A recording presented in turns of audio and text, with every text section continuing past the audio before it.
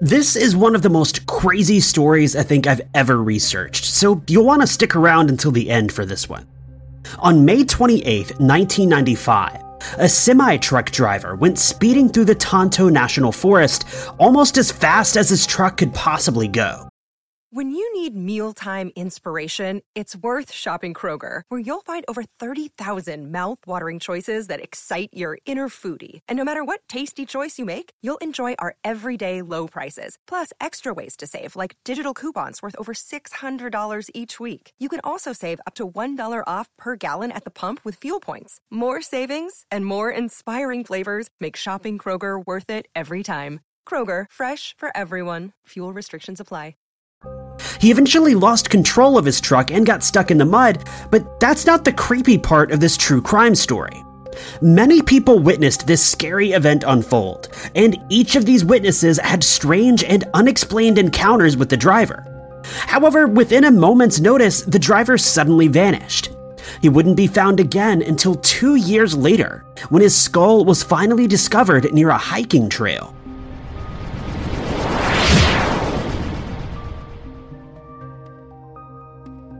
It was May of 1995 when Devin Williams was working as a long-distance truck driver. He would usually haul things like produce from the Midwest and take it all the way to the West Coast. Devin was a married man and had 3 children that he adored. He preferred to live a simpler life than most and opted to raise his children in Americus, Kansas, a very small town with a population of less than 1,000 people. As is true with most of these true crime cases, this was a tight-knit community where virtually nothing exciting happened and everyone knew everyone. This made it all the more strange when Devin's wife found out that he had become a missing person, with it taking more than 2 years before his cold case would finally be solved. In the days before Devin went missing, he and his wife had just purchased a new home and were in the process of making plans for the home, setting up their furniture and getting their new lives started in Kansas. Devin's wife says that by all means, this was the happiest point in their marriage, and they were both looking forward to the future. Devin was described by everyone who knew him as a calm and pleasant man. Only one coworker had ever experienced a negative situation involving Devin, and that was merely because there was a holdup getting his truck loaded, and Devin was eager to get back home to his family. On May 28, 1995, Tonto National Forest was in its prime. Late spring when the plants and flowers were in full bloom. Considering the forest is in a somewhat unpopulated area, it was whisper quiet. Nothing but the wind blowing through the trees could be heard, alongside the gentle conversations of birds and animals chattering amongst themselves. But this silence was violently disrupted when the screeching and screaming of a 48-foot-long 18-wheeler began barreling through one of the most remote forest roads that Tonto had to offer. A pair of nearby campers recalled that day and said that in all of their years vacationing in the forest, they had never seen an 18-wheeler drive down these roads before, and certainly not at such a high rate of speed. The roads were incredibly narrow, and according to the campers, even four-wheel trucks had a difficult time navigating the roads. What's incredibly strange about this unexplained and dangerous crime is that several campers reported that the truck repeatedly drove up and down the road at a high rate of speed. It didn't just pass by once, it drove up and down the same road time and time again, all throughout the day. Several campers had a close encounter with the truck driver, in which he nearly ran them over where they stood.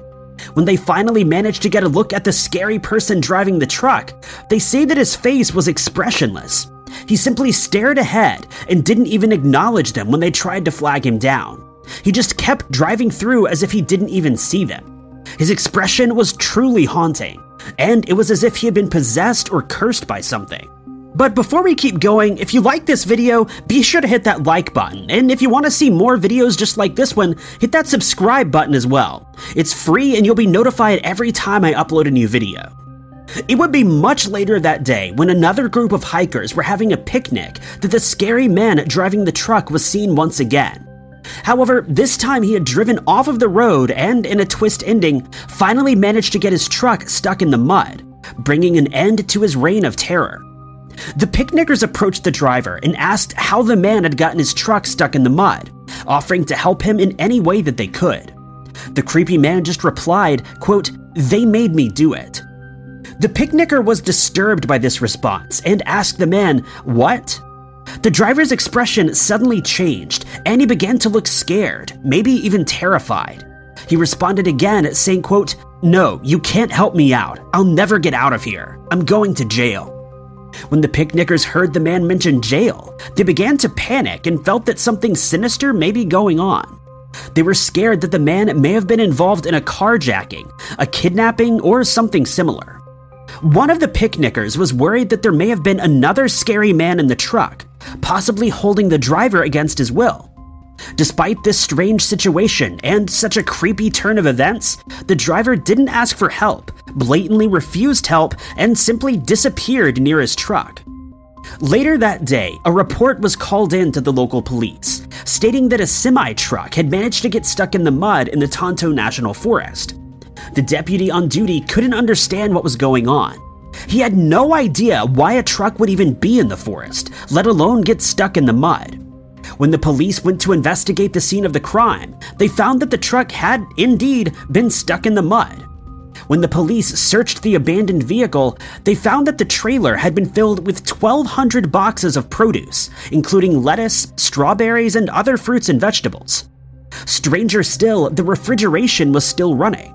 But what made this disturbing discovery all the more chilling was that the truck driver was nowhere to be found. The cab was locked and the vehicle was completely abandoned. The deputy went back to his vehicle and checked his crime reports to see if any trucks had been reported missing, stolen, or otherwise unaccounted for.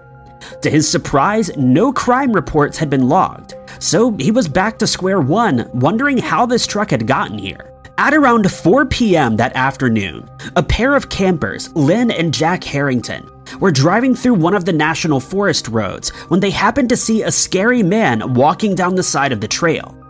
As they drew nearer, they realized that the man had been kneeled down at the base of a tree and was mumbling to himself. Neither of the two could figure out what he was saying, but chills began to run down their spines simply because of how creepy and unexpected this encounter in the forest was. According to police, the only thing that the two could make out was that the man said, "I've got to light the grill." As scary as this may sound, it's not the most unnerving part. As they got closer to the creepy man, they realized that he had a $20 bill in his hand, and he was repeatedly hitting it with a rock, almost like he was trying to start a fire. When the man noticed that the two had come nearer, he threw the rock at their vehicle, and it was then that the hikers decided they'd had enough and left the scene. This was the final confirmed sighting of Devin Williams. At this point, police still had not uncovered who had left the semi-truck in the mud that day. They'd run all of the information that they could on the truck, but nothing had come up just yet. However, when Devin failed to return to his place of work and his boss found out that he'd never made his scheduled delivery, he was reported as a missing person. It was then that investigators learned that the abandoned truck most likely belonged to Devin Williams. Police spoke with Devin's boss and learned that he didn't have any known issues with addiction, nor did he have any criminal history whatsoever. But there was one much bigger issue here. While they had found out who the truck had belonged to, they weren't able to track down Devin. After his creepy encounter in the woods with the $20 bill, he had never been seen again. A search for Devin turned up nothing, no evidence at all, not even a scrap of his clothing. It would be 2 years before this missing persons cold case would see any updates. And this true crime story has a twist ending that I guarantee you would never expect.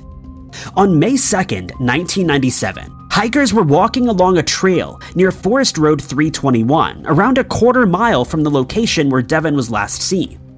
This area had been thoroughly searched 2 years prior, but the hikers phoned police after they reported that they had found a human skull. Dental records confirmed that the skull belonged to Devin Williams. The only problem was, they never found the rest of his body. Not a single bone was ever located. Now, it's entirely possible that animals carried off the remaining parts of his body, but it's also possible that whoever quote-unquote they were that Devin referred to finally caught up to him and did away with him, leaving his head in the woods as a grim warning to others. The truth is, we have no idea what happened to Devin Williams, and this cold case may never be solved.